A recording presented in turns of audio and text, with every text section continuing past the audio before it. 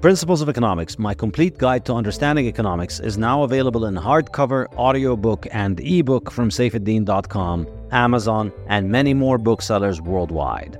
And now I am also teaching a course based on this book on my website, safeddin.com. Principles of Economics will run the whole academic year, from September to June, and will have a new lecture every 2 weeks, as well as weekly live online discussion seminars open to learners from all over the world and from all walks of life. Whether you're a student, a professional, or a retiree, you are making economic decisions every day, and this course will arm you with the wisdom of centuries of economists to improve your economic decision-making. You'll also get a free book of Principles of Economics if you sign up for the course. Go to safeddin.com and sign up now. The Bitcoin Standard podcast is brought to you by Orange Pill app, the Bitcoin-only social network that connects you with high-signal Bitcoiners, events, and now merchants as well. If you're like me and can't stop talking about Bitcoin, you know how challenging it can be to talk to the no-coiners and how nice it is to talk to someone who gets you. With the Orange Pill app, you can find the Bitcoiners near you and they can replace the no-coiners in your life. You can organize events and meetups with local Bitcoiners, and wherever you travel, you can meet up with local Bitcoiners, all while being as anonymous as you like. So if you want to build your local network of Bitcoiners, find a Bitcoin meetup or merchants accepting Bitcoin, head over to orangepillapp.com to sign up, or download the app from the App Store or Google Play Store and send me a DM so we can get connected. The Bitcoin Standard podcast is brought to you by CoinKite. CoinKite are my favorite makers of Bitcoin hardware. They produce the legendary Open Dime, the first Bitcoin bearer asset, as well as the reliable Cold Card hardware wallet, the excellent stainless steel seed plates for storing your seed phrases, and the block clock. Now, CoinKite have produced the Sats card, a card the size of a credit card which can store Bitcoin and works great as a gift. CoinKite have just produced a limited edition gorgeous Bitcoin Standard Sats card, which carries the Bitcoin Standard logo, and you can get it from coinkite.shop/Bitcoin Standard. Use the code Bitcoin Standard to get 5% off your purchase. This podcast is also brought to you by the Bitcoin Way, your professional Bitcoin IT team offering you personalized, secure, and comprehensive solutions for every step along your Bitcoin journey. The Bitcoin Way offer live concierge service to guide you with your Bitcoin cold storage, running your node, privacy best practices, inheritance planning, corporate strategy, and multi-sig solutions. They don't touch your coins, they guide you through the process of acquiring your coins and securing them. If you'd like to make your setup safer and more reliable, book a consult with them and see what they have to suggest. If you want to give someone the gift of Bitcoin, get them this professional service that will ensure they start off knowing exactly how to manage their coins and not lose them. Go to thebitcoinway.com and start Bitcoining more confidently.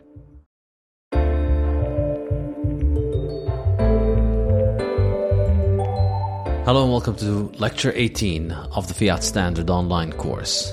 Today's lecture is the final lecture of the course. It is the one that concludes the course and the book. And the chapter is really, I would say, the culmination of the question that was started in the Bitcoin Standard. And all of the Fiat Standard essentially circled around answering this question. And it's, of course, a very difficult question. It's not something that I can answer in any kind of definitive way because it is about the future and I don't have a crystal ball, so I don't know what's going to happen into the future. But I've tried using the analytical tools of this book and by trying to understand how fiat works, how Bitcoin works, and how they interact with each other. I've tried to imagine certain ways in which the relationship between those two monetary systems can evolve over the coming years. And so this is what this chapter tries to do.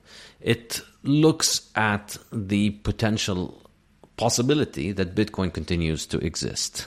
And it goes over some of the reasons why Bitcoin might not exist and provides an economic rationale for why these might not kill Bitcoin. So I come up with the three generally, I would say, the three main class of threats that can happen to Bitcoin, and try and provide an overarching kind of economic rationale for why these things might not succeed in killing Bitcoin and why Bitcoin might continue in spite of these three things. And so given that these three threats can be alleviated, What happens if Bitcoin continues to survive? What happens if Bitcoin continues to click along 10 blocks at a time, making a new block every 10 minutes?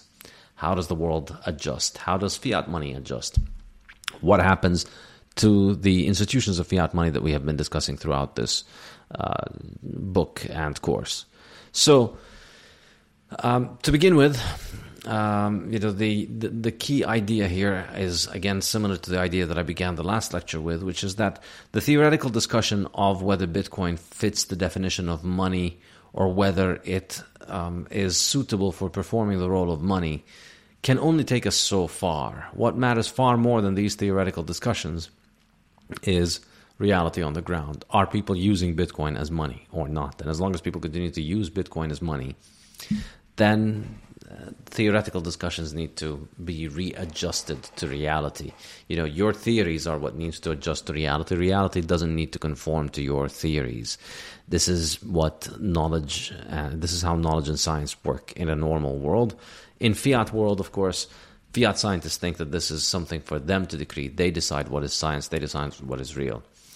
But I think Bitcoin is enforcing this kind of revolt against fiat. It's imposing a new revolt against fiat, wherein it just continues to operate regardless of theories. So, considering that it continues to operate, what does that mean? Well, Bitcoin is the world's first digitally scarce asset and the first liquid asset with strict verifiable scarcity.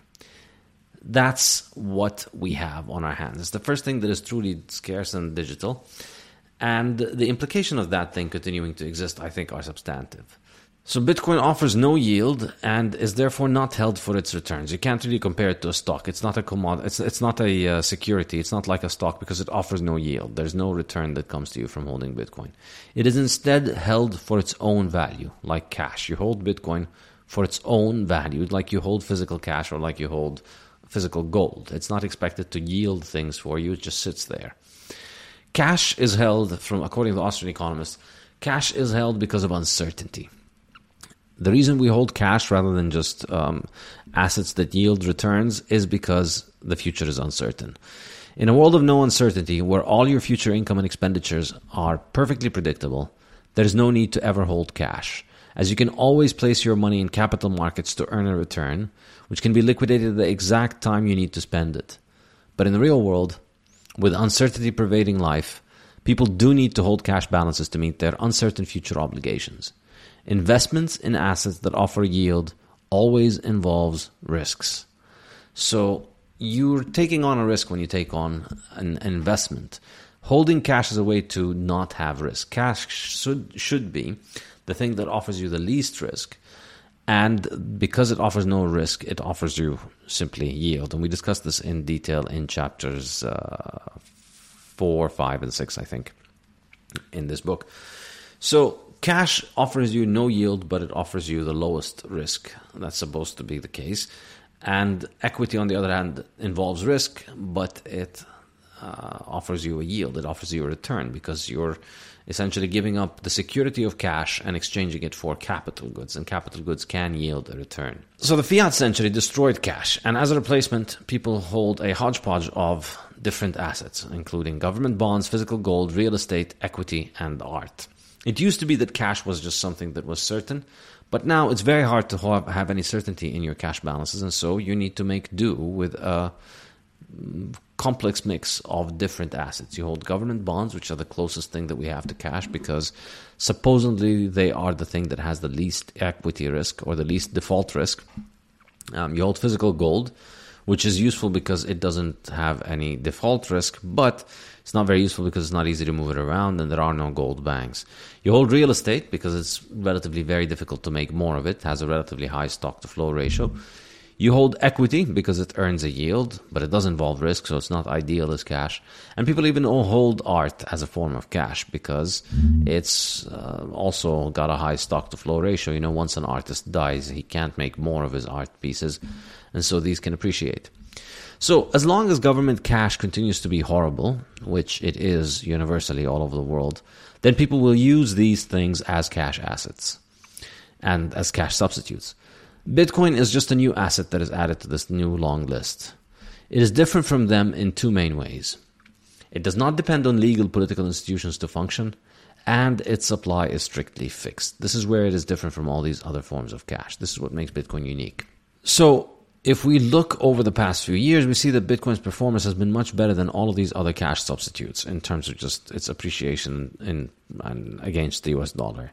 It is very volatile in the short term, but in the long term, it performs very well. If these trends continue, if the trend of Bitcoin continues to perform well, continues to hold, which you should expect it to because the supply is fixed and the marginal production is continuously declining, every 4 years it drops by half.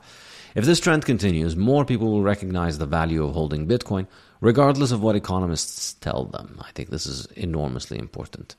So, whether or not fiat authorities like it, Bitcoin is now in free market competition with many other assets for the world's cash balances. It's a competition Bitcoin will win or lose in the market, not by the edicts of fiat economists, politicians, or bureaucrats. If it continues to capture a growing share of the world's cash balances, it continues to succeed. Doesn't matter what your university economists say or think.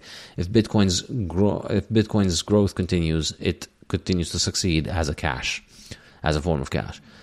Now, most economists will say, well, so what? Cash is stupid. Nobody holds cash. You don't really need cash. You should hold stocks and bonds because that's better than cash. But that's, I think, is enormously inaccurate. In fact, if you think about the total addressable market for cash, well, first of all, there's $90 trillion of fiat money supply around the world. So there's $90 trillion of money, of cash out there in the world. Even though the economists would like to tell you that cash doesn't matter, cash is trash, there's still $90 trillion worth of it. It's bigger than any other asset class, basically. Sovereign bonds are $90 trillion. Corporate bonds are $40 trillion. Gold is about $10 trillion. That's a total addressable market of $230 trillion. So Bitcoin currently is worth around $350 billion, so a little over 0.15%, which is basically a rounding error in its total addressable market. If we count it as $230 trillion. However, a part of the demand for stocks, real estate, and art is also a store of value demand. A lot of people buy stocks not because they have a very compelling thesis and they've done due diligence on a company and they want to invest in it and they have a long-term understanding of the value proposition. A lot of people just hold stocks because they've been told this is the best way to protect against inflation. A lot of people buy real estate because of that. A lot of people invest in real estate not because they're good at investing in real estate. And a lot of people buy a bigger house than they need just because it's a better way to store your money than to put your money in a bank. So a big chunk of stocks, which are about $90 trillion, and real estate, which is about $280 trillion, and art, which is a few $1 trillion, a big chunk of all of that is also store of value demand. So Bitcoin could also eat that. However, we should say that, on the other hand, perhaps demand for store of value is currently inflated precisely because current stores of value are inadequate. In other words, people are likely over-investing in cash today because cash is trash and it's not very good at holding on to its value, so you need to buy more of it in order to secure a specific amount of value into the future. In other words, if you want to provide yourself with enough money for your expenditure in 10 years' time, you need to buy a lot more of current cash assets because you would expect, some stocks are going to lose money, some bonds are going to default, some real estate is going to lose value, your cash is going to lose value. So in under a gold standard, if you wanted to set some in 10 years, you could save that set sum today, and you'll be confident that in 10 years' time you're going to have it or have a little bit more than it. Today, you need to save maybe 50% more so that you can protect yourself against the inflation that happens over the next 10 years. And the inflation and the risk that is involved with all these other assets, real estate, stocks, and bonds. So maybe demand for cash is inflated. But still, whatever it is, if it's $230 trillion or 300 or 400 trillion or 100 trillion or $50 trillion, that's still an enormous market. It's still basically the total addressable market potentially for Bitcoin is larger than any other market in the world. There's nothing bigger than money. It's the biggest market in the world. It's 1/2 of every transaction. If Bitcoin can eat that, it's going to be enormous. It's enormously important. But monetary status is an emergent outcome of market choice for monetary assets and not the result of economists' theoretical appraisals of monetary properties. Modern economists have never contemplated the possibility that free market competition could apply to money, the holiest of prerogatives for modern fiat governments that pay their salaries. Remember, at the end of the day, every time you're listening to an economist from a fiat university, you're listening to somebody who gets paid from fiat money inflation. So they're not going to have a very unbiased perspective on it. But with every passing day in which Bitcoin operates to the satisfaction of its millions of users, the full-time detractors and government-paid economists who constantly attack Bitcoin begin to sound like deranged conspiracy theorists obsessed with stopping happy customers from wearing a shoe brand that they like. You have happy customers using Bitcoin, and you have miners, and you have service providers being built around Bitcoin. You have people selling things for Bitcoin. You have an entire ecosystem built around it, and everybody involved is happy. And yet you have these economists bitching and moaning and shouting and screaming and saying, no, this is not going well according to our book's theories. It becomes more and more delusional and deranged as time passes by, because that's not really how market economic reality is determined. As long as people continue to use it, it doesn't matter what people say and think. So effectively, what we have on our hand is free market competition for cash balances. I think this is the most constructive way of understanding the rise of Bitcoin. Bitcoin is a new form of cash, and it is reintroducing free market competition in cash balances after a century in which government had monopolized cash for their central banks. Only central banks could produce cash, but now we have a new form of cash that is outside the control of governments and central banks. So what is going to happen with this form of competition? Now, if we look at Bitcoin's growth during its first 12, 13 years, we see a very fast growth rate in its price. And if this continues at the same rate, then Bitcoin is going to become the biggest cash in the world in a few years.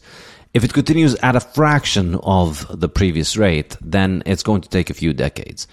But, I don't make any kind of predictions about what kind of growth rate Bitcoin is going to have. And I'm just here to discuss what happens if it continues to grow. Even if it appreciates at an average rate of, say, 10% per year or 20% per year, over the next decade or 2 or 3, compound annual growth rate adds up. If every year it grows up, if it goes up a little bit, after 20, 30 years, it's going to go up significantly. So what happens then? Can it be stopped? Will it be stopped? And what happens if it isn't stopped? So, the most common way in which people discuss it being stopped is the concept of governments attacking it. So what about government attacks in the case of Bitcoin?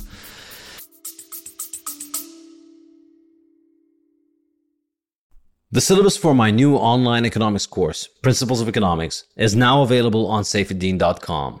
The course will take place over 18 lectures, each based on one chapter from my new book, Principles of Economics, which will be available for free as an ebook for everyone registering for the course.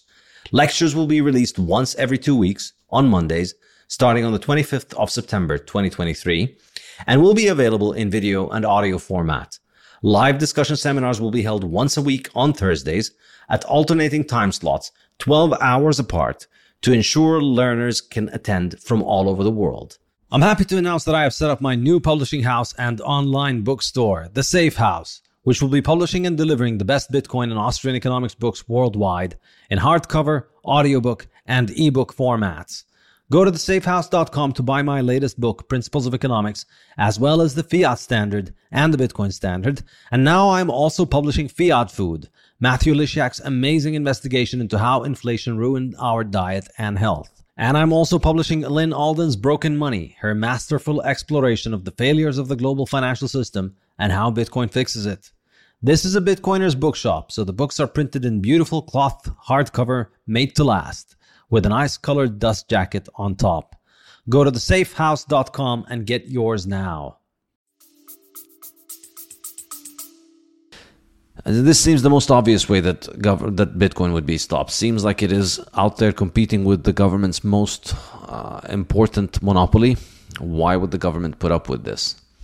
And a lot has been written about the security model of Bitcoin, whether Bitcoin can survive government attack or not. But I think, I don't have obviously the scope in this book to get into the technical aspects of how Bitcoin can be attacked. I think, this would require many, many, many books and thousands of pages to discuss different kinds of attacks and how they can be carried out and what their likely success is. But what I think is worth getting into here is trying to explain the economic incentives for why these attacks might not work. So just an overarching economic explanation for the economic incentives that prevent these attacks from succeeding. So for people in the fiat world, people who think reality is created through fiat, they think this is a straightforward thing. The only things that exist in life exist because government allows them to exist. And so all that government needs to do is just pass a law that says this shouldn't exist, and then it goes away, So government just says, don't smoke drugs, and then drugs are canceled, and then they just don't exist. But of course, you see drugs continue to proliferate in places where they are banned. And so I think it's a lot more complicated than just saying government bans it and then it's game over. In fact, Bitcoin is optimized for surviving a government ban. In fact, it is the underlying principle of designing Bitcoin is that it's made so that it does not require government approval for it to work. And so I'm trying in this chapter, what I try and do is just explain the economic incentive for why such attacks might not work, to justify the overarching idea, which is, well, what if Bitcoin continues to operate? Bitcoin is extremely basic technology. Bitcoin is just one block of 1 to 3.7 megabytes of data every 10 minutes, propagated to tens of thousands of computers worldwide. That's just what Bitcoin is. There isn't a massive server farm somewhere in the world that is needed for Bitcoin to operate. There isn't this enormous infrastructure that is essential for Bitcoin to operate.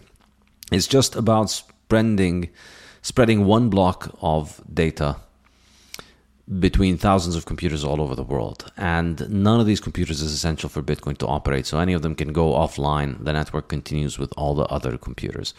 So every 10 minutes, you just need to propagate one block of data, which usually is around between 1 to 3.7 megabytes of data. That's it.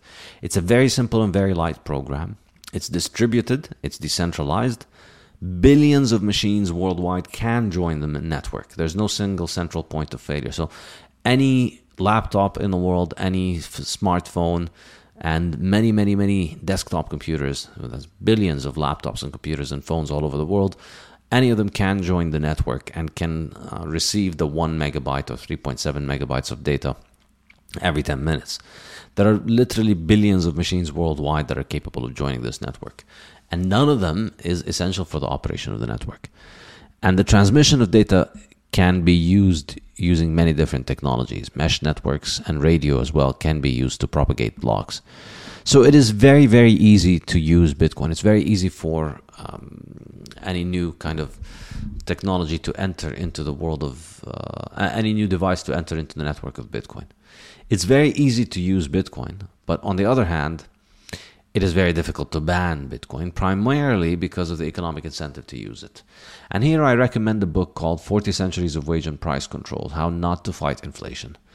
It's a great book, and it illustrates how, they have data from 40 centuries, so 4,000 years, of governments trying to impose wage and price controls and how they've always failed at imposing these. And generally, bans and controls fail because government edicts cannot overturn economic reality. All they can do is change the economic cost benefit to specific actions and cause people to adjust their behavior accordingly to still get the benefits while trying to avoid the costs. This is why price controls lead to shortages, black markets, skewing costs, violent conflict, and all manner of perverse and unintended consequences, but very rarely lead to achieving their intended goal. This is, I think, a very important thing to understand about economic incentives, that if people have an incentive for doing something, they're going to find a way around it and to do it. And so we see this happen with black markets for everything all over the world. But in the case of Bitcoin, it's an extremely easy black market because it's something digital. We see black markets in drugs that need to be grown and processed and transported all over the world. and the drug industry is still worth many billions of dollars worldwide, if maybe even trillions, who knows, and it continues to operate. Maybe Bitcoin is similar to that, in that it can continue to operate even if it is banned. But I think you need to keep in mind that with the case of Bitcoin, it's a lot easier to send 1 megabyte of data and receive 1 megabyte of data every 10 minutes than it is to send and receive physical drugs that need to be processed and transported. And more generally, I think an important and underrated point, which I mentioned, is that attacking Bitcoin is attacking financial freedom. It emphasizes the value proposition of Bitcoin. In other words, if government bans banks from letting customers buy Bitcoin, that just emphasizes to customers the fact that the money in the bank is not their money. It is something that the government controls, and the government tells them what to do with it. And that emphasizes Bitcoin's value proposition. Wouldn't it be nice if you had something that was actually your money that you could spend as you want? So trying to ban Bitcoin is likely just advertising its value proposition. If the economic incentive exists, bans only change the cost-benefit analysis, but they don't change the underlying economic incentives for getting into Bitcoin. And then this is the kind of overarching economic incentive argument for why bans are complicated and might not succeed. But there's an even simpler political economy argument, which is that we see this popularity of Bitcoin growing all over the world. We see more and more politicians are supporting it. That we have congressmen and senators who are openly pro-Bitcoin. They hold Bitcoin and they're public about it. We have the SEC commissioner has studied the Bitcoin technology extensively, and he talks about it being a real innovation. The Secretary of the Treasury, Janet Yellen, has recently spoken about this being an important economic innovation. It's something that's entered into the mainstream and has become accepted as a new technological idea. Think about, say, even just somebody like J.P. Morgan, who spent years mocking Bitcoin and talking about how it is useless. Now he offers it to his clients. And there is a strong vocal minority that is strongly interested in Bitcoin. And I think if you look at the way that democratic politics function, generally small minorities manage to get their way. Small motivated minorities get their way on particular issues because the vast majority are indifferent to it. So for instance, the canonical example of this is corn farmers. Corn farmers in the US are less than 1% of the population, less than 0.5% of the population maybe. Very small number of Americans are corn farmers. And yet an enormous amount of money goes to subsidize corn farmers because for the vast majority of people, they don't care enough about subsidizing corn. It doesn't hurt them much. It hurts them for only a few dollars a year. But for the corn farmers, it's an enormously powerful economic subsidy. And so this concentrated benefits to a small group cause that small group to organize around that topic and to lobby for it effectively and to get their way because they are met with apathy from the majority of the rest. And so this is why really in democratic politics, motivated minorities get their way. And if the majority is indifferent, the minority is highly invested, the minority gets its way. We're beginning to get to that point, I think, in Bitcoin. It's the vast majority of people just don't care enough about Bitcoin, and the small minority of Bitcoiners care a lot about Bitcoin. So the political economy of it suggests that a ban is not extremely likely. Bitcoin might well be a genie that has grown beyond the ability of governments to put it back in its bottle. The secret is out. Millions of people worldwide have discovered this internet-native hard money and are interested in using it.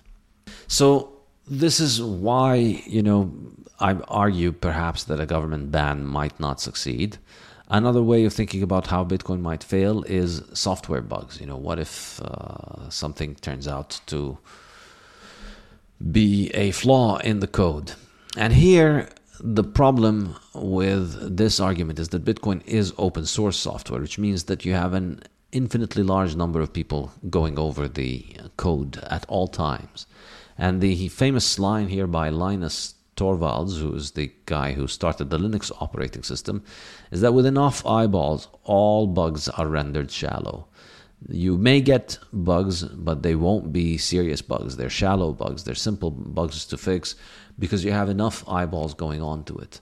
And this has been true for a lot of open source software, which is essential in the running of the modern world economy and the modern internet and modern technological infrastructure. You may think, because if your laptop is running on Windows or Mac, you might think that it's Apple that has built your computer, or is Microsoft that has built the software for your computer. But in reality, even those companies, they operate based on a very strong foundation of open source software. There's an enormous amount of open source software at the critical operational level of the internet and of computing. So there's an enormous number of developers worldwide looking over open source software, and this is how it's developed. And it's true for operating systems, it's true for all kinds of different programs, and it's now becoming true for Bitcoin. And it's proven to be a surprisingly successful and robust model. Whereas proprietary software development employs a few full-time, highly focused individuals, open source development allows anyone to contribute and gives all users of the software the choice to adopt anyone's contributions. Open source development is also a good example of Friedrich Hayek's concept of spontaneous order, or order that emerges not through any preconceived individual design, but through human action.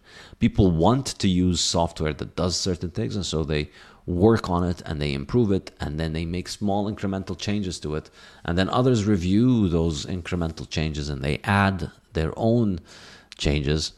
And through the process of changes, variation, and then selection by users choose the additions that they like and ignore the additions that they don't like, you get this extremely complex spontaneous process of development, which results in code that really nobody controls. Nobody really is, there isn't a single engineer that has designed Linux operating systems today. They've resulted as, they've come about as a result of decades of work on this topic. So there's a strong economic incentive to maintain Bitcoin in working order on top of the open source idea. Is just the very strong economic incentive, because it's not just the form of software that you're using to play games or that you're using for some work-related issues. It's money. So people who run Bitcoin have a very strong incentive to look at the code and to look at any codes and any problems with the code. And companies that run Bitcoin have a strong incentive to hire developers to keep looking at Bitcoin and overviewing the code. So the problem with any kind of attack on Bitcoin, any software attack on Bitcoin, is that it is going to be a top-down design with a few focused and highly skilled individuals trying to execute it. But Bitcoin's defense consists of many thousands of users and coders who are constantly vigilant and defending the network against anything bad happening to it. So bugs can exist and emerge, but they are likely to be detected and fixed quickly because of the economic incentive. Now, a third way in which Bitcoin could fail, and this, I think, I mentioned this in the Bitcoin Standard, I think it's likely maybe the most serious threat to Bitcoin, but it's also extremely unrealistic, is what if governments go back on a gold standard? I think a gold standard is an extremely serious threat to Bitcoin because it undermines the economic incentive for using Bitcoin. And this is me thinking as an economist rather than the statist thinking. The statist way of looking at Bitcoin is, people are using Bitcoin, well then let's ban Bitcoin, and then they stop using it. That's a statist way of thinking. The economic way of thinking is, people are using Bitcoin, what is the incentive for them to use it? If you ban it, you're not taking away the incentive to use it. But what could you do to undermine the incentive? And the incentive and the action that would undermine the incentive for using Bitcoin, in my opinion, would be a return to sound monetary policy and a return to banking freedom. If you had the 19th century monetary system, of the late 19th century, if you had the gold standard of 1895 today, I think the incentive for people to use Bitcoin would be severely undermined.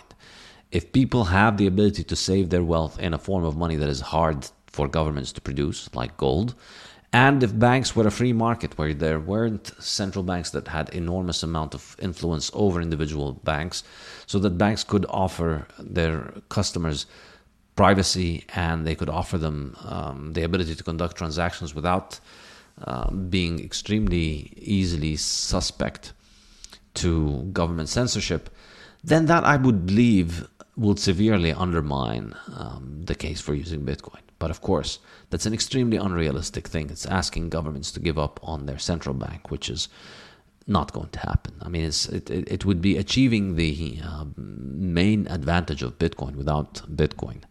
And so it would really be a win for Bitcoin, but I don't really see it happening. And I think really a gold standard is the best example for what they could do. You know, they could do it theoretically with any kind of fiat money, where they could just say, we're fixing the amount of money supply and we're not going to be engaging in any inflation, or we're only going to do, say, 0.5% inflation per year. They could commit to something like this in principle, but it's very hard to defect from it. The most credible way that they could commit to a hard monetary policy would be to make their money redeemable in gold. If you can go to the government and exchange their money with gold at all times, that would be the thing that would inspire the most confidence in their monetary policy. And I think, you know, the reason that this is a serious threat is that gold currently has, at the time of writing, about 30 times as much liquidity as Bitcoin. So there's about $10 trillion of gold around the world. There's $300 billion of Bitcoin. So there's 30 times as much gold as there is Bitcoin. So Bitcoin already, gold already has a lot more salability than Bitcoin.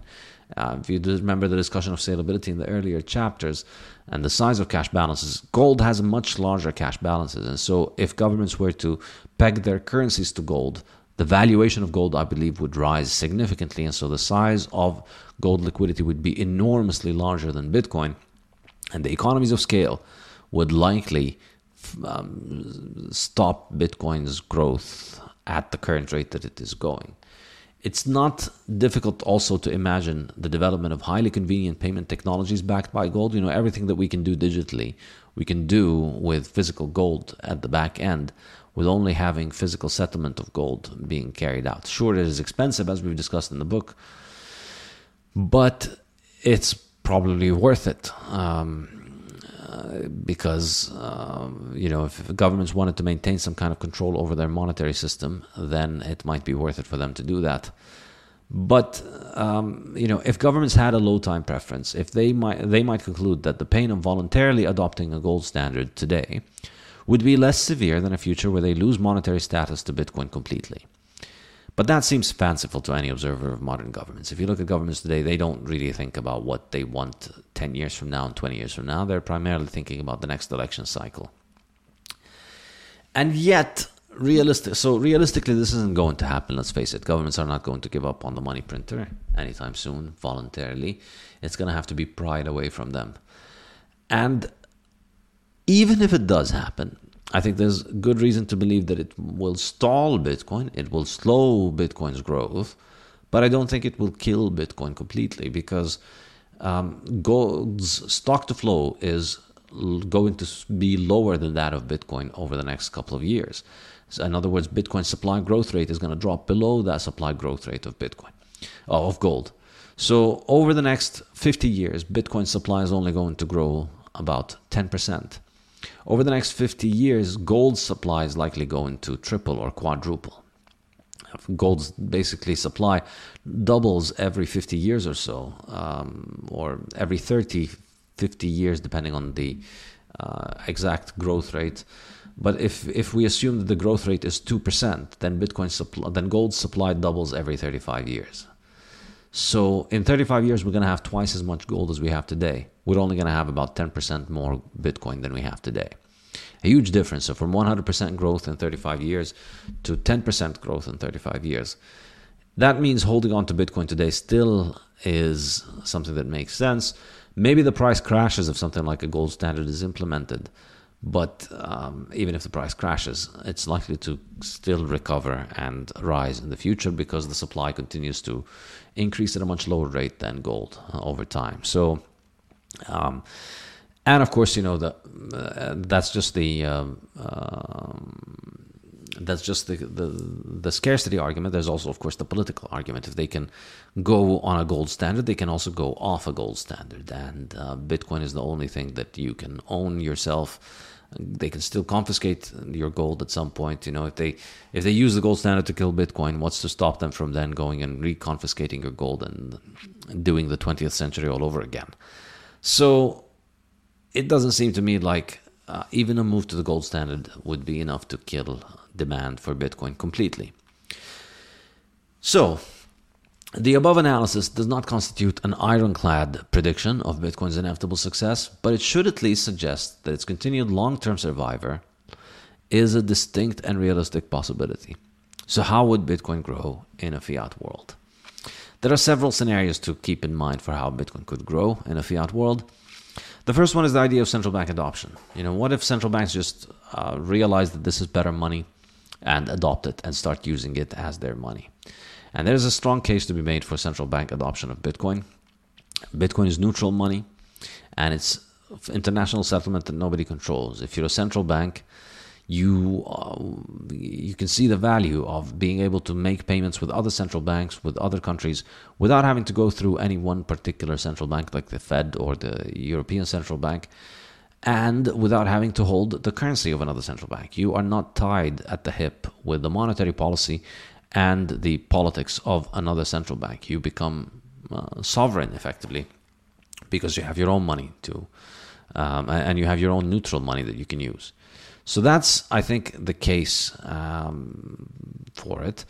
And then, of course, you have the idea that it appreciates, and that will therefore improve your balance of payments. If your cash balance, if your international cash balance appreciates in value, that allows you to buy more things from foreigners without suffering economic problems. And Bitcoin, another benefit of it is that it allows your citizens to save without debt having to be created. You can just make more debt.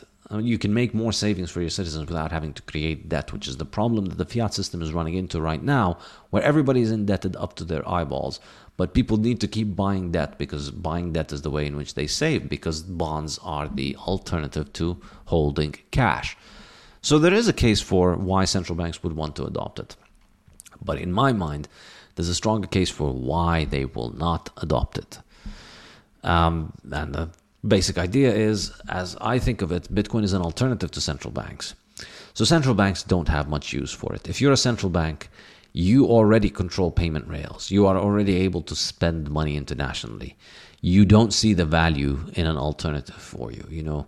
The use case for wanting to use a money when you control the money is not very obvious. And you might hear say, well, central banks that are enemies of the US love fiat, don't like to be using the United States dollar and the United States clearance mechanisms. Maybe. However, I think they like having their own fiat currencies more than they hate the US dollars. And we see this, it isn't as if these governments that complain about the United States monetary policy and inflation, it isn't as if they are extremely financially responsible. They also engage in inflation. Their currencies also decline in value. And they don't seem to me as if they're extremely keen on moving to a world of fiscal and monetary responsibility. For governments that are allied with the US or friendly with the US and members of the IMF, the IMF bans their members from backing their currencies with gold. You cannot go on a gold standard and be an IMF member. And so don't expect them to be very keen to get governments to back their currencies with Bitcoin or to use Bitcoin as their national currency.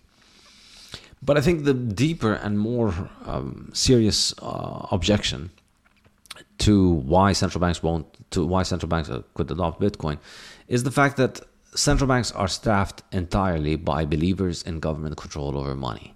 Bitcoin is just simply unthinkable. Bitcoin is something that is never going to make sense to somebody who works in a central bank. Well, maybe not never. But people who work in central banks are going to be the last that understand Bitcoin and the last that get the value proposition, because in their mind, Bitcoin just doesn't make sense. Money is something that the government creates. Money is something that the government is able to produce. And therefore, in their mind, the idea of money existing outside of the control of government is unthinkable.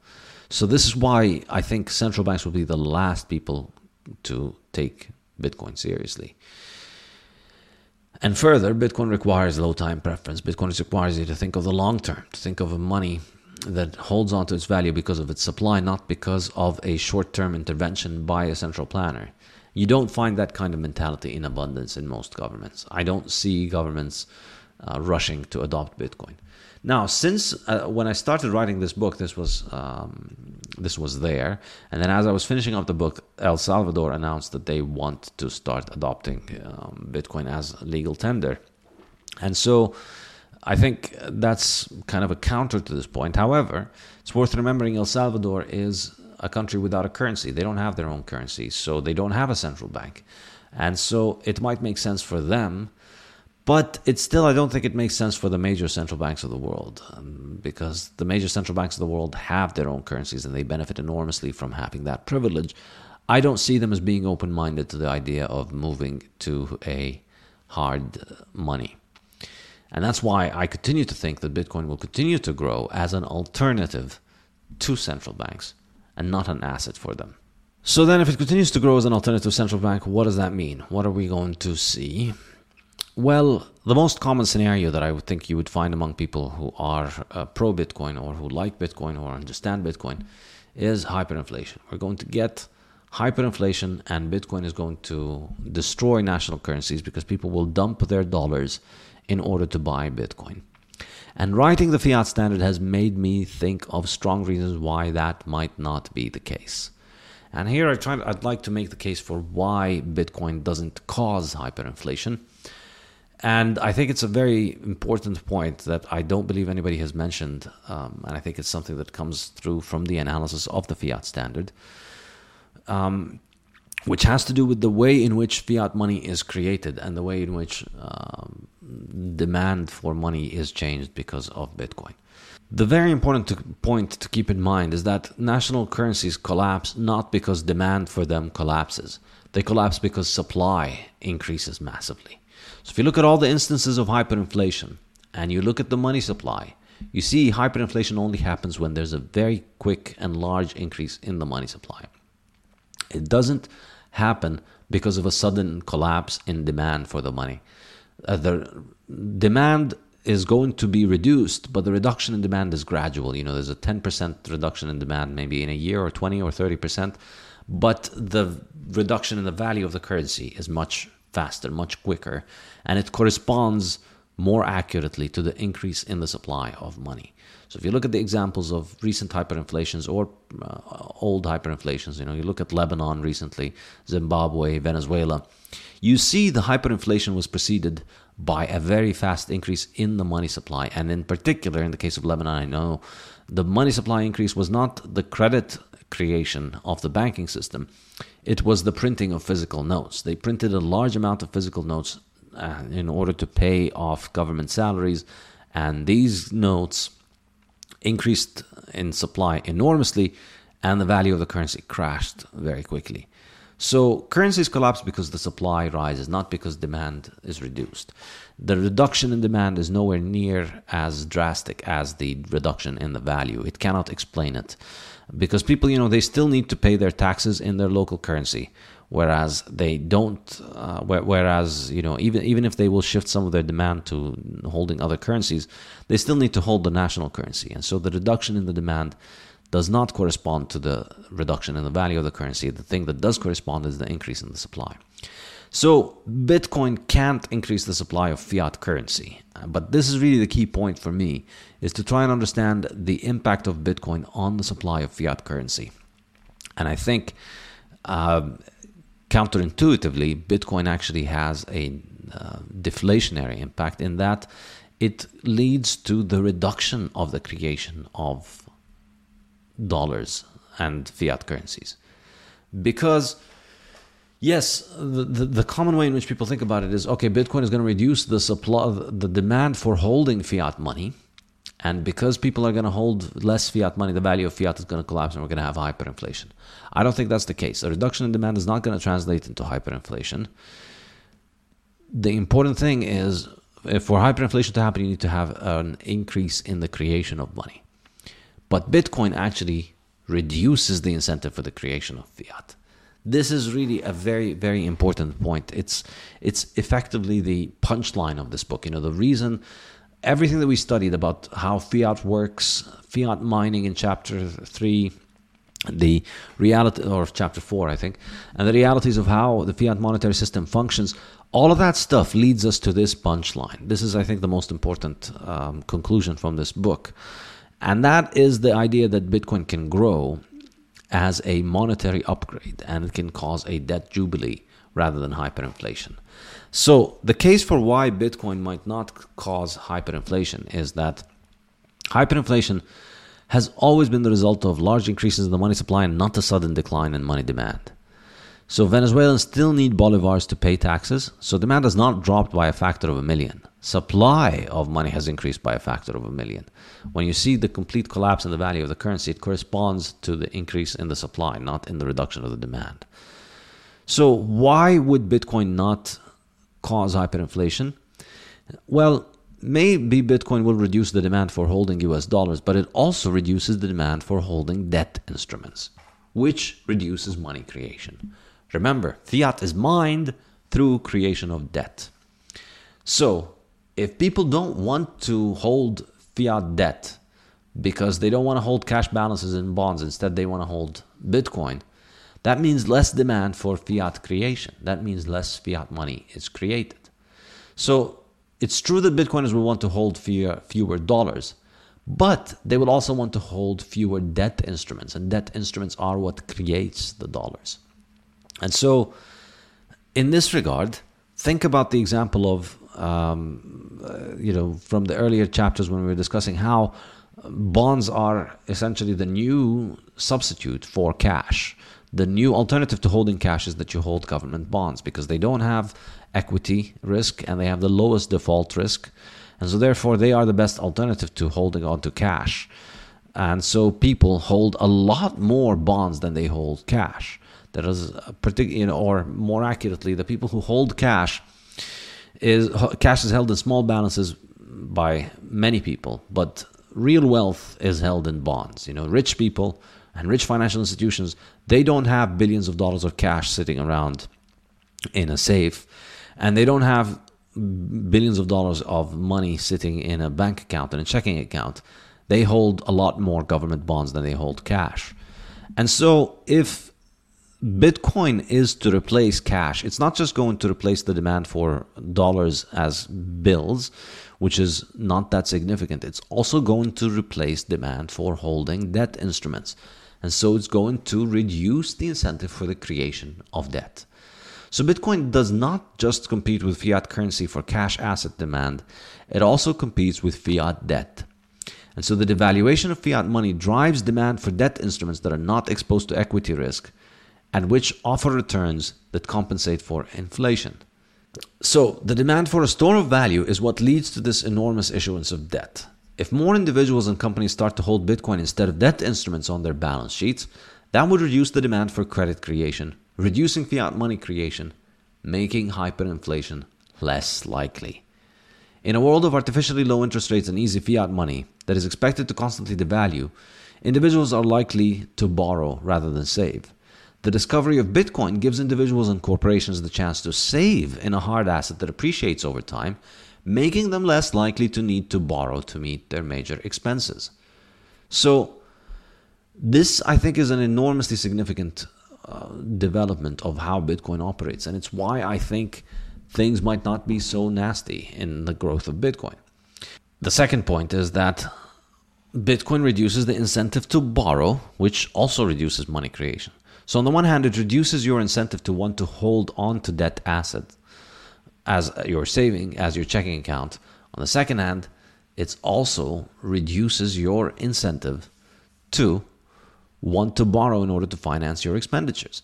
If you can save in hard money that appreciates, you are less likely to borrow to finance large expenditures.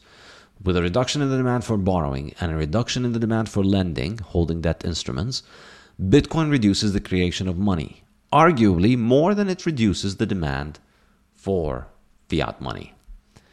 That's, I think, really the key point to understand, that Bitcoin replaces cash balances, and therefore so it replaces the mechanism for the creation of money and incentivizes less and less creation of fiat money. And the third point, remember we said in fiat, mining is lending. This makes fiat easier than Bitcoin, but also makes it hard for fiat to expand at hyperinflationary speeds. Yes, fiat mining is much more inflationary than Bitcoin currently. Bitcoin currently increases at around 1.5% to 2% per year in terms of its supply.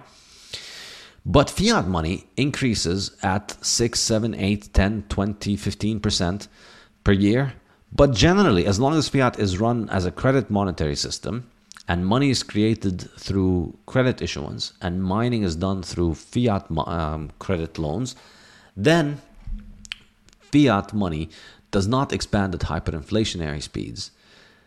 In order to get hyperinflation, you need to have actual physical printing. That's why we've only had 60 hyperinflations in the fiat century, approximately 60. And these hyperinflations only happen after money creation is separated from credit creation through the physical printing of physical dollar bills and physical fiat money bills, like the example of Zimbabwe and Lebanon and Venezuela. Because credit creation, it's just difficult to issue a lot of loans. Banks can't just issue infinitely large numbers of loans. And even if they tried, credit creation is self-correcting. It's effectively the equivalent of fiat's difficulty adjustment, as I mentioned in the chapter on fiat mining, in that credit creation, if you create a lot of credit, you've created a lot of businesses that are out there that have a lot of money and that are out there spending that money.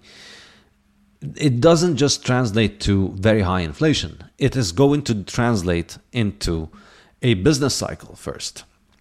There's going to be a rise in prices, but then there's going to be a point at which a lot of these businesses that were financed with the fake credit are going to default, are going to go out of business, are going to go bankrupt.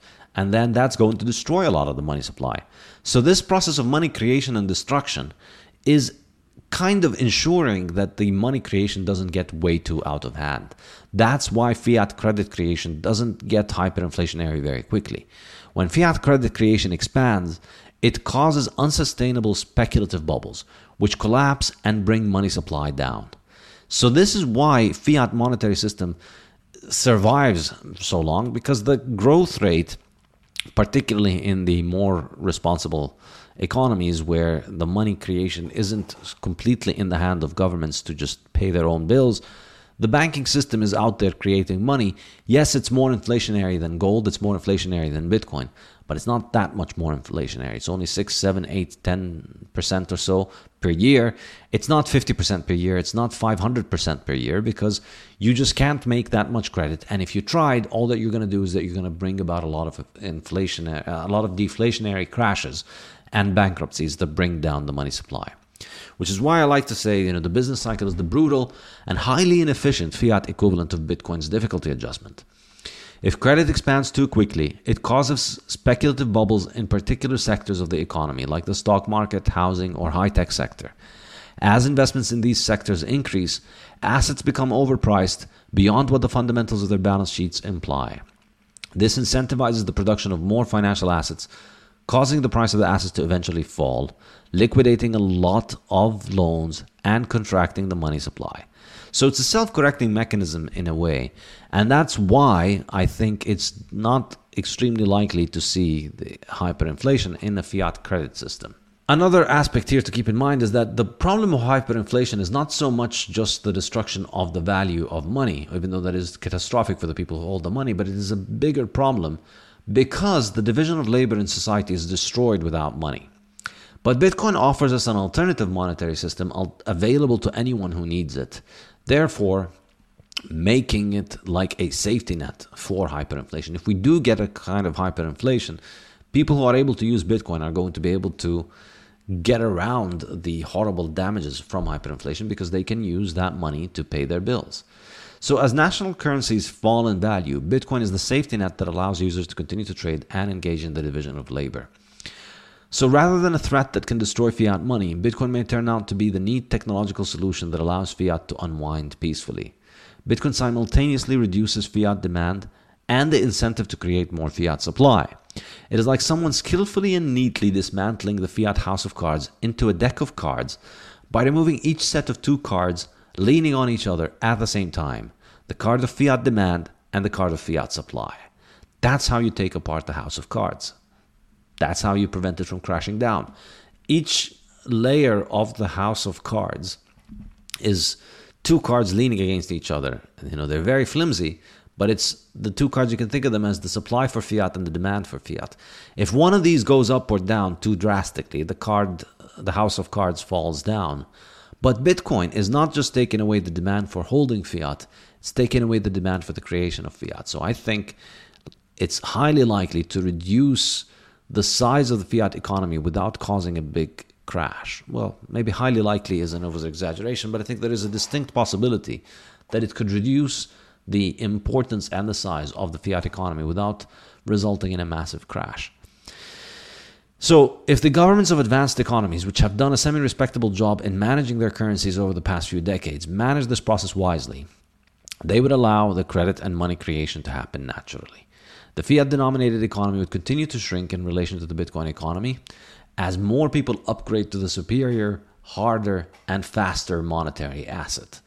The fiat monetary system could operate for the next 50 years in the same way it has operated for the last 50. But by the end of the next 50 years, it may well be a tiny fraction of the size of the Bitcoin monetary system. This is one way we can imagine the growth of Bitcoin. So rather than going out with a bang, the current global monetary system would just slowly and naturally get downsized into irrelevance as its currencies lose their value and market share to Bitcoin. So rather than an attack on the fiat system, Bitcoin might allow the fiat economy an exit from its spiral into ever more debt slavery, as it devalues the fiat debt that saddles everyone in the fiat system. If more people move to Bitcoin and fiat-denominated debt devalues in real terms, the vast majority of the world's economy benefits enormously from the devaluation of its obligations. The sooner one upgrades to the Bitcoin economy, the sooner their fiat debts become insignificant. I believe this is an extremely compelling case, and I think it's something that deserves more consideration. Most people think Bitcoin is either going to die or fiat is going to die. This is the scenario of coexistence, effectively, where they could both continue to work for the next 50 years without either of them dying. And I think there's a distinct possibility that it might happen. And fiat's inflation is the practical transition plan, effectively. People sometimes ask me, what is the transition plan from fiat to Bitcoin? And that's kind of the motivating question for writing the Fiat Standard. I think fiat inflation is the practical transition plan. Everyone is in debt. Everyone is better off when debt is devalued. The sooner you move to Bitcoin, the better off you will be because your savings appreciate as your debt devalues. And the more people figure this out, the faster it happens. So, in a world in which we move toward if we move toward a world in which savings appreciate over time, rather than debt growing, we would see savings grow. And so people will finance spending on consumer goods like houses and cars from their savings. People will finance their businesses from savings rather than by borrowing. So Bitcoin can turn the masses of debt slaves to savers, entrepreneurs, and capitalists. And the consequences to human flourishing are far-reaching. Savers allocate capital rather than central planners. That, I think, would be an enormously beneficial thing for humanity. Look at anything that is centrally planned and see how inefficient it is. Imagine if capital was in the hand of savers all over the world to allocate it as they see fit, rather than having bureaucrats and central planners allocate it. We'll likely have many more smaller firms than fewer larger firms. Think about the La Belle Epoque in human history. Think about the golden era of the gold standard, when we had all of these amazing innovations, which I discuss in the Bitcoin Standard in chapter 5, I think, of the Bitcoin Standard on time preference.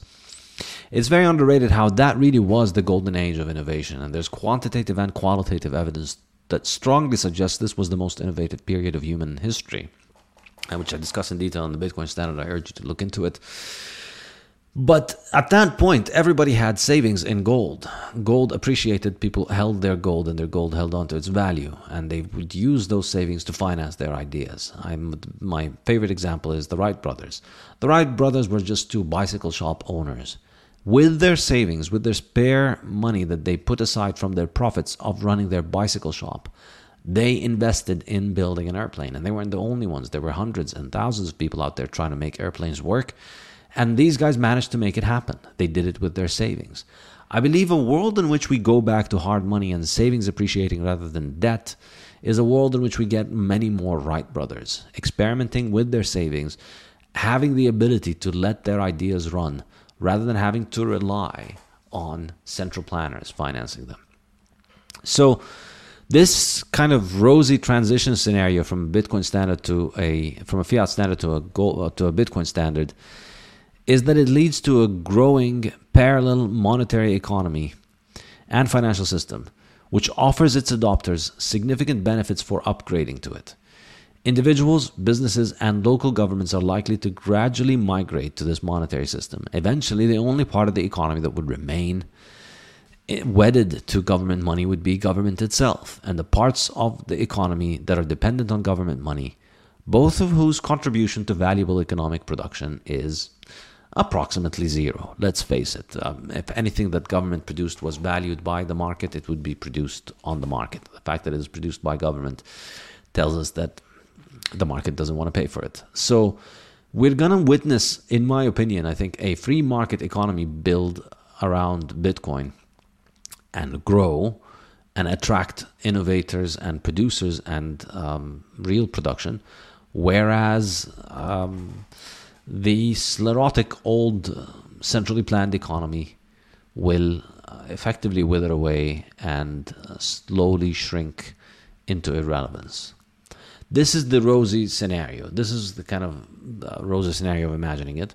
Now, obviously, this isn't something that is certain, and I don't argue that this is how it's going to happen. I'm just sort of exploring different scenarios. But I think this is worth exploring because very few people think about it and very few people have considered it. And I think this is an original contribution that this book makes. However, I'm going to consider two things that could derail this scenario, that could stop this orderly, rosy transition from taking place. One such thing is the idea of speculative attacks against fiat currency.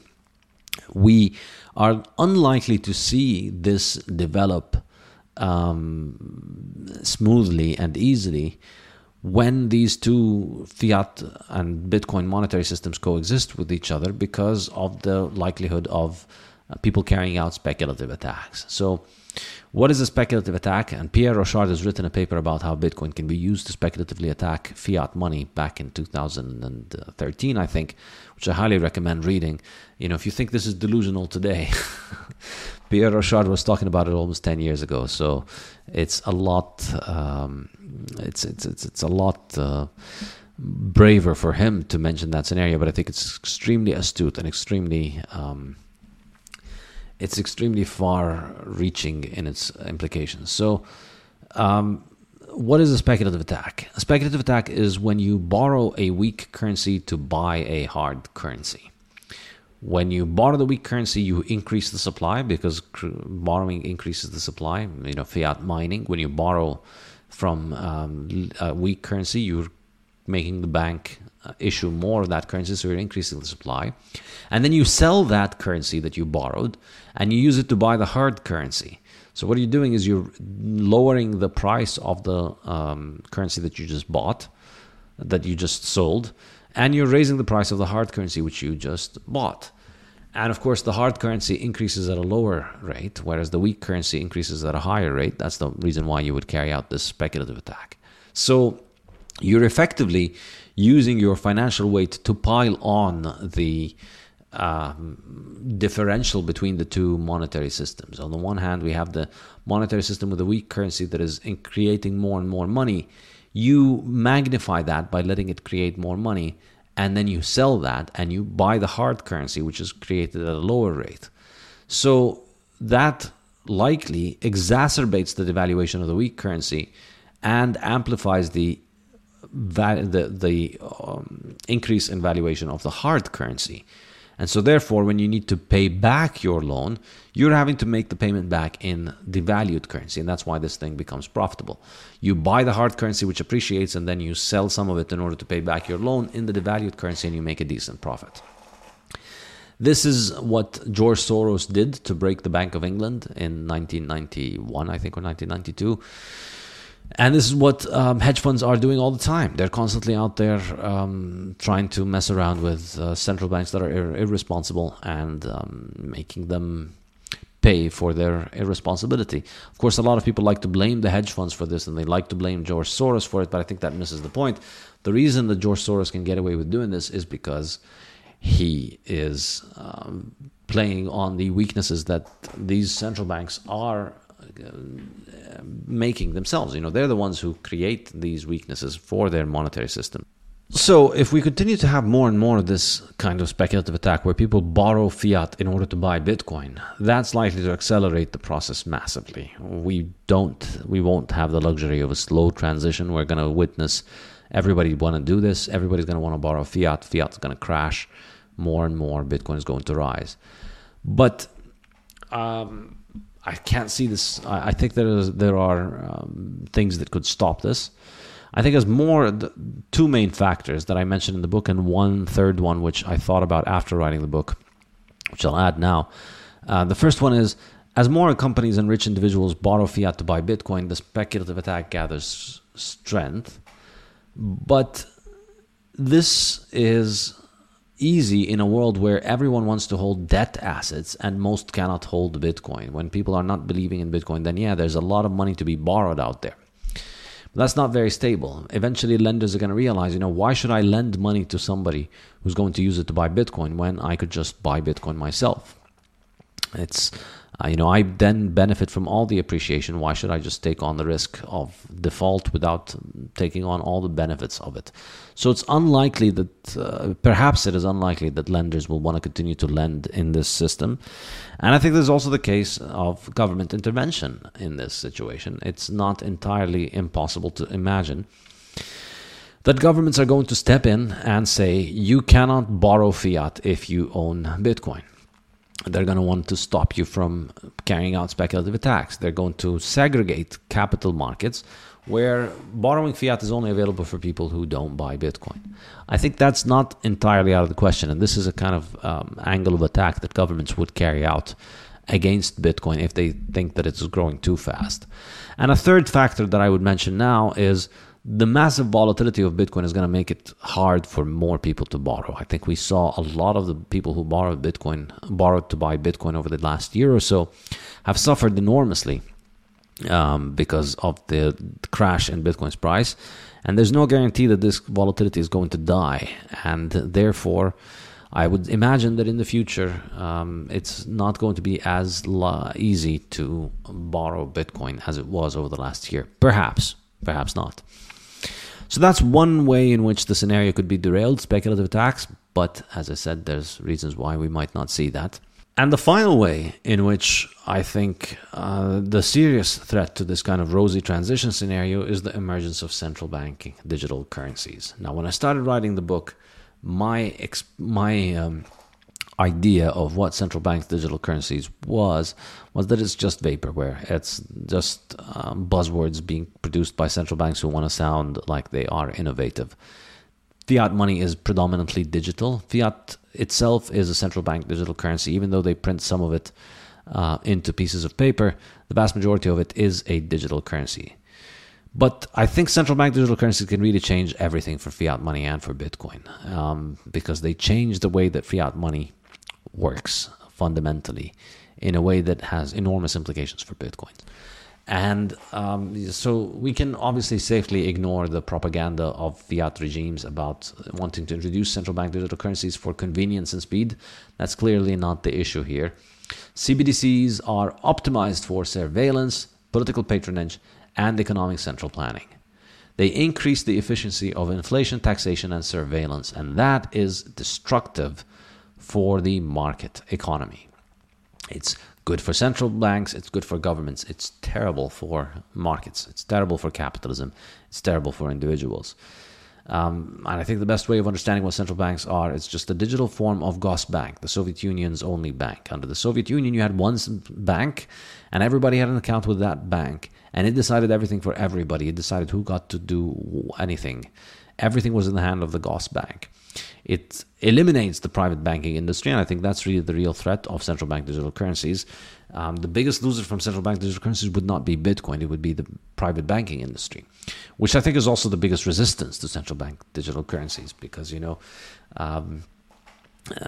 banks aren't exactly walkovers. They are politically and economically very influential, and it's not going to be easy for governments to just neuter them completely. So I think that is a real threat to them. However, if central bank digital currencies go ahead in the way in which they are imagined, everybody has a bank account with the central bank. The central bank can control the money supply. The central bank can control and censor transactions. They decide how much money you get to spend and how much money you spend on whatever good.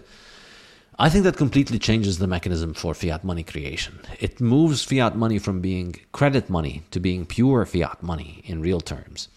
And that, I think, is enormously significant. Remember when I was discussing the examples of hyperinflation, we said, look at the examples of hyperinflation in fiat. They never happen in a purely fiat credit system.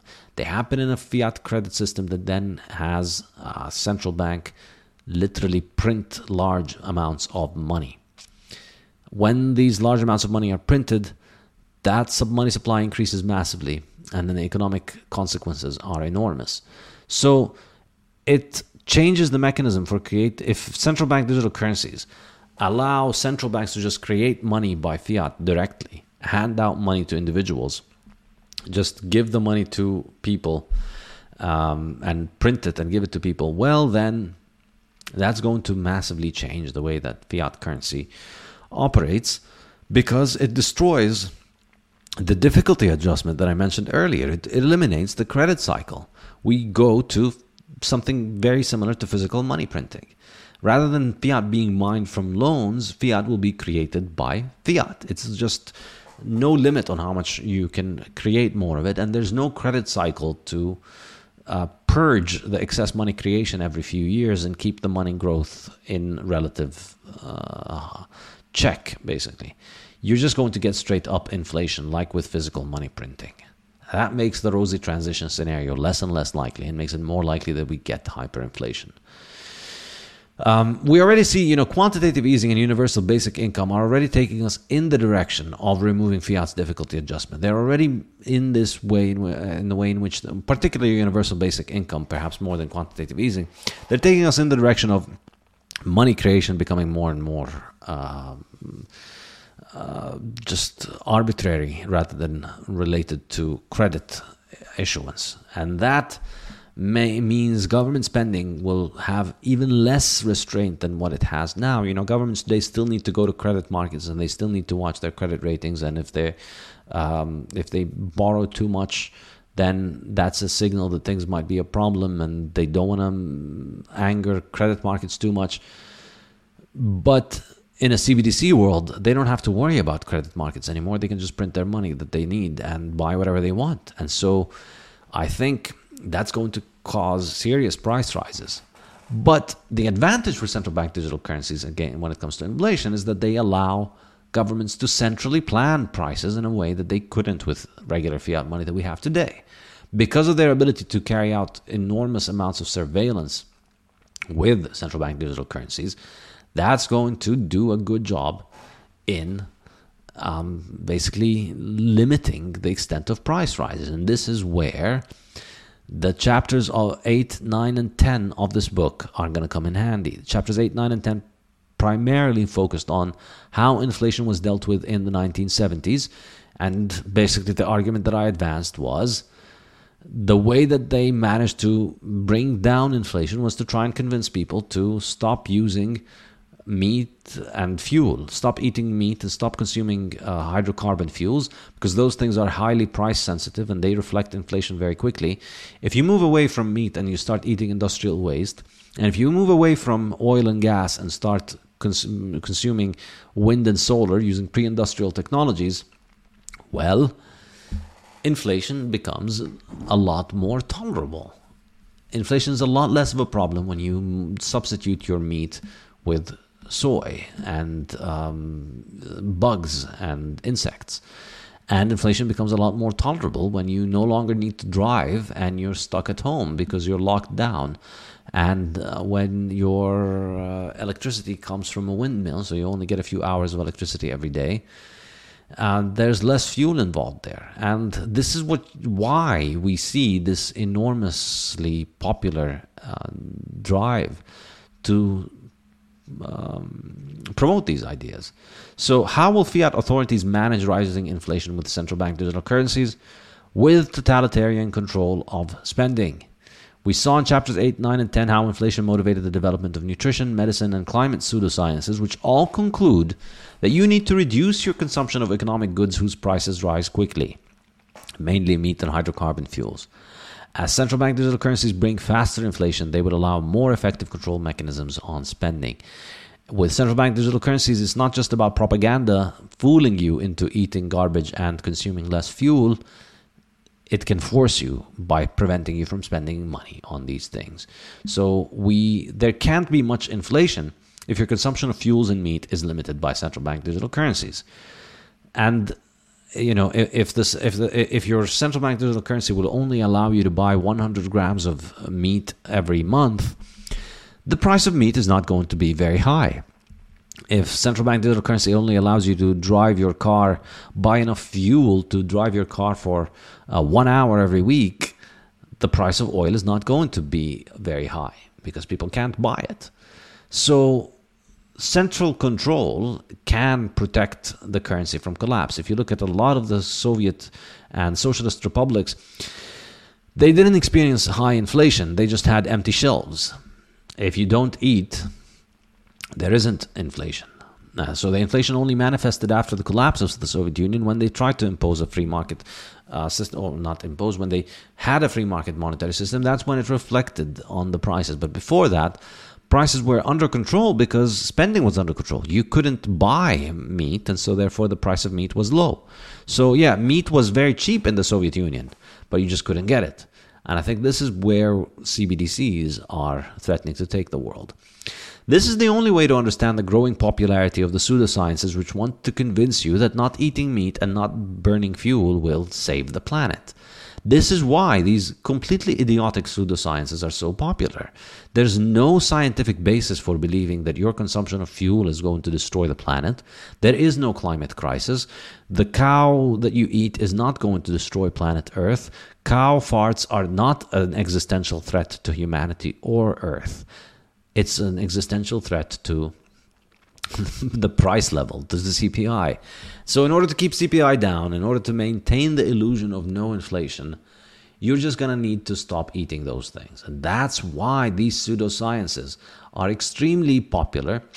And of course, it's no coincidence that these pseudosciences are entirely financed by inflationary fiat money. And their only purpose is to preserve inflationary fiat money. This is why I like to call it fiat science. It's financed by fiat, and it'll force you to accept the ramification of its conclusions by fiat. If you do your own research and realize, no, this is complete garbage, eating meat is not bad for me, and eating meat is not going to destroy the planet, you still have no choice. Government policy is going to force you to eat less and less meat. They're going to tax meat more, and they're going to impose ratios and quantity controls that will prevent you from eating meat by fiat. That's why it's fiat science. There's no scientific method here. There's no scientific debate. You have to believe it, and that's going to be done through your CBDC. Same is true with oil. You can do your own research on climate and energy, and you realize, no, this is obviously complete garbage. The planet is not going to burn down because of fossil fuel use. And you would like to continue to consume the fuels that are essential for your survival and for your ability to survive the winter and for your ability to live a modern life and for your access to modern technology. Fiat CBDCs will prevent you from doing it. Your CBDC will not allow you to buy more meat, even if you're not convinced that it is boiling oceans. And so, rationing, heavy taxation, and outright bans will hit price-sensitive goods thanks to CBDCs. Lockdowns will become more and more common under the pretext of saving the climate. And just recently, just in the last couple of weeks, we saw how Oxford in England has now announced climate lockdown starting in 2024. They're going to start locking people into regions of the city where you can't leave this, because apparently going from one side of town to the other side of town is going to destroy the planet and make the oceans rise and flood us and just make the world fall apart. This entire planet's a massive, massive, massive ball of rock hurtling through space around a giant ball of sun. Its thermostat is your ability to drive. If you drive, you're going to ruin this planet. It's completely ridiculous pseudoscience, but this is where we're going. And I think this is what CBDCs are going to do. That's the only way inflation can be managed with CBDCs. So remember, the Soviet Union continued to produce impressive economic growth numbers into the 1980s as its people were going hungry. Fiat economists in the West continued to proclaim it a success well into the 1980s. There's a quote in the book with Paul Samuelson and William Nordhaus, two of the most important Fiat economists that are highly revered in Fiat world. I mean, they are completely clueless about economics, because those people, in the 1989 edition of their stupid textbook called Principles of Economics, they argue that the Soviet economy will outperform the United States economy. They were saying this even as the Soviet economy was falling apart, because they are dumb macroeconomists who believe in idiotic macroeconomics. Of course, both of them won the supposed Nobel Prize in Economics, which is garbage award from the Central Bank of Sweden. And it shows you the quality. I think this is the best testament to the quality of mainstream fiat economics and how completely clueless the people in it are, that they can look at these statistics from the Soviet Union and say that it proves that central planning works and that central planning will outperform economic freedom. This was the line that these dumb textbooks all parroted into the 1990s as the Soviet Union collapsed. And I think this is how fiat economists are going to treat the fiat economy under a CBDC central planning model. We're going to see terminal decline into economic irrelevance under impressive propaganda statistics, and economists just trying to convince you that no, actually it's for your own good that you're eating insects and bugs. It's for your own goods that you're not eating meat. It's for your own good that you're stuck at home. It's for your own good that your consumption is going to head toward the things that are not price sensitive. Digital goods and mass-produced goods are going to be what you consume. Oil, fuel, meat, real nutrition, those are the things that you're going to be shepherded away from. So fiat CBDCs will be valuable for purchasing government-approved, mass-produced and digital goods.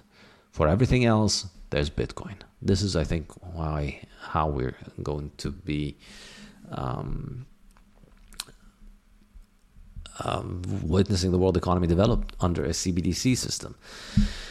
Remember the discussion of inflation as a vector in chapter 5 on how fiat money is reflected, how fiat inflation is reflected differently in different goods. Digital goods are constantly dropping in price. Mass-produced goods are dropping in price at a slight rate or increasing at a very slight rate. And then goods that require goods that are labor-intensive, that require human attention, these become more and more expensive. Goods that are not easy to cheat in their production, they become more and more expensive. So oil is highly price-sensitive. It's energy. You can't cheat energy. You can't make energy by fiat. Nutrition, also, you can't make nutrition by fiat. You can't make meat by fiat. A cow needs to go out and graze for a year and a half before it grows up enough to be eaten. And so these things are price sensitive. You're going to be shepherded away from consuming those things, and your experience of life is going to center around things that are cheap and that don't reflect inflation. So if you live in a tiny apartment, then you don't require a lot of heating cost. And if your life experiences become primarily digital, you get on the metaverse, you wear a headset instead of going out and traveling to somewhere nice where you can go to the beach and climb a mountain. You just sit on your couch and you wear a headset and you get to experience the mountain and you get to experience the beach. That's going to be enormously better for inflation. This is where we're going. This is where all of this nonsense about The metaverse is taking us. This is where all the nonsense about eating bugs is taking us.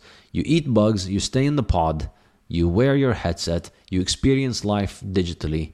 You don't have a large family, or you don't have a family at all because, having kids is bad for the environment. That's where the CBDC economy is taking us. This is the end game for fiat in my mind. And in that world, Bitcoin is going to be the only way that you can buy the real things that people want, the only way that you can buy fuel, the only way that you can buy meat.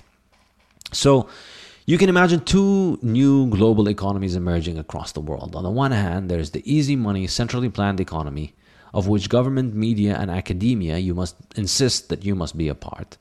It provides comfortable jobs secured from competition and controlled prices to ensure everyone gets their government-recommended soy, bug, and high-fructose corn syrup rations, stays in a tiny home, consumes little energy, and has few or no kids to avoid burdening the planet with inconvenient inflationary pressure.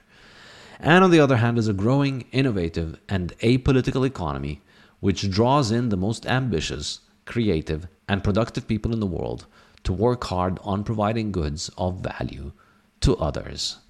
This is really, I think, how we're going to be seeing the system unfold in the case of the growth of central bank digital currencies. We're already seeing it without central bank digital currencies to an extent, but I think this is a way in which we can see the kind of rosy scenario get a little less rosy. Centralized inflation will create a monetary caste system similar to that which exists in socialist societies. A ruling class with an abundance of desirable goods and a majority surviving thanks to a black market.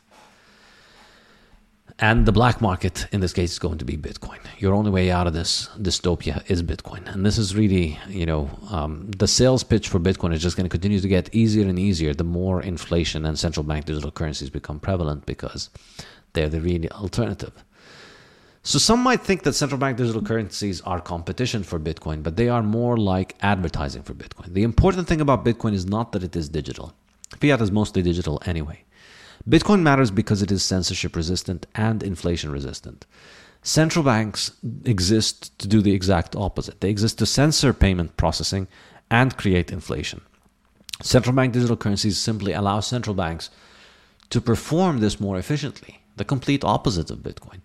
As central bank digital currency totalitarianism intensifies, Bitcoin censorship resistance and inflation resistance value proposition becomes more obvious.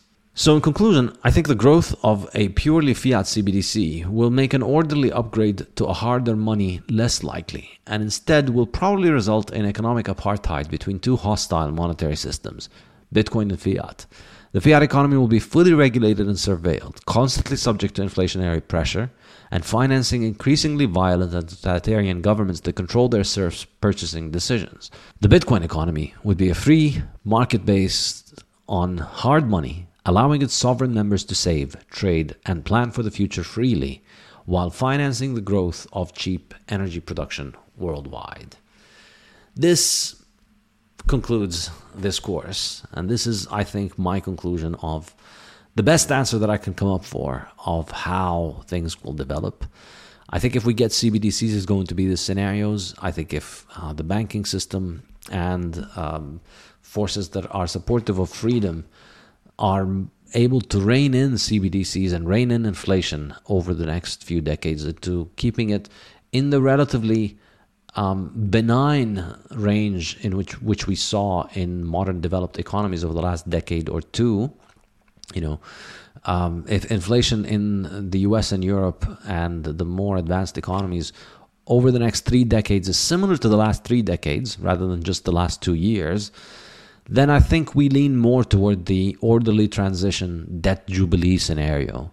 But if inflation intensifies and CBDCs intensify and totalitarian surveillance and control over central banking and money intensifies, then I imagine we're going to witness more of this kind of financial apartheid scenario. This is the best answer I could come up with for how Bitcoin rises in a fiat world. And it really took me writing all of this book to try and come up with this answer. I thank you so much for joining this course and for taking it, for reading the book, and for being interested in my work. And I hope you enjoy my next books and courses as well. Thank you very much.